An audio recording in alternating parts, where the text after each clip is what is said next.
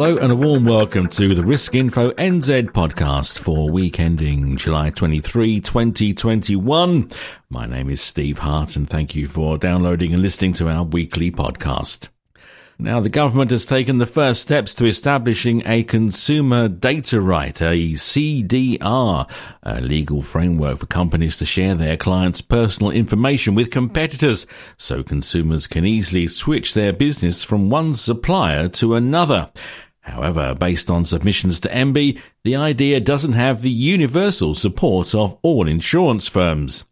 For example, Partners Life says a potential problem in developing a CDR system is the collection of legacy information from older systems, which it says can be expensive. And Fidelity Life highlights the difficulty of comparing the life insurance industry with banking and utility companies, saying life insurance should be excluded from any consumer data rights system. Australia developed its own CDR system in 2019, and their system excludes life insurance. This Risk Info NZ weekly news podcast is brought to you by Partners Life. Contact us on 0800 145 433 to find out how we can support you to achieve your licensing requirements. Welcome back. The FMA has released its annual corporate plan outlining the organisation's priorities for the next 12 months. The organisation's CEO, Rob Everett, who's due to leave the organisation in September, says a review of insurance contract law is underway and that industry consultation on a draft bill is expected to take place before the end of the year.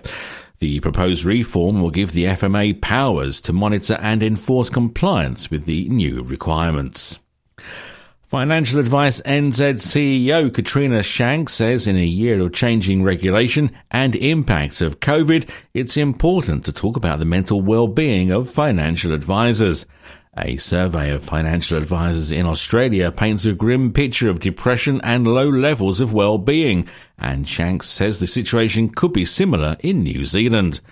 Her organisation has a peer support program with 30 senior advisors volunteering their time. Shank says that mentoring and coaching can make a big difference in mitigating stress, coping with the workload and approaching challenges with a different perspective. Contact Financial Advice NZ for more information. On to this week's poll at Risk Info, with plenty of evidence appearing to show that many Kiwis lack the skills to manage their money or have an appreciation of the value of insurance. Some organisations are connecting with schools directly. Among them is the FSC. And according to the results of our latest poll, it seems many of you agree that it's something you'd like to do too. In our latest poll, 50% of you say your advice business should develop relationships with local schools to help address financial literacy and underinsurance in the future.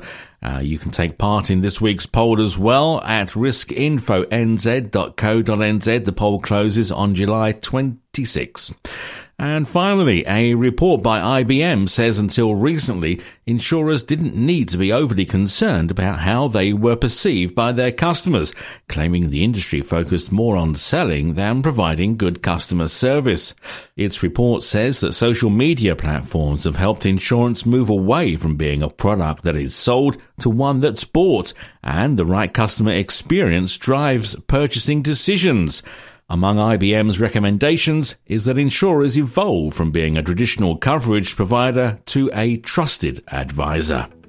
And that's it for this edition of the Risk Info NZ podcast. My name is Steve Hart. Do keep up to date at riskinfonz.co.nz, and I'll see you next week.